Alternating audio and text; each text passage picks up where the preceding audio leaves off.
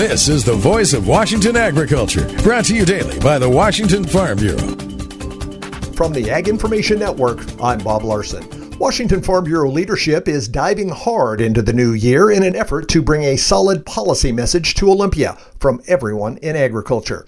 WFB CEO and Secretary Ron Psaki says that policy is set by the membership. Those things that we're working on organizationally, from our board of directors, were really pushed by our members that were saying we need to be more impactful. We need to have programs that meet the needs of tomorrow's agriculture, as much as today's. The biggest challenge, Psaki says, is our diversity. So even though we've had a lot of battles here in the state, probably, our number one battle is oftentimes the different sides of agriculture not coming together and working together towards those common goals. And so that's really what the leadership here has focused on. And bringing everyone together, Psaki says, can be difficult. Because what's good for one part of the industry is not always good for every part of the industry, but Sure. You have to look at it in the majority sense, and every type of agriculture is important. It doesn't matter how small it is. It doesn't matter what kind of niche it is. We need successful agriculture across the state. Tune in tomorrow for more from Psaki on the 2024 mission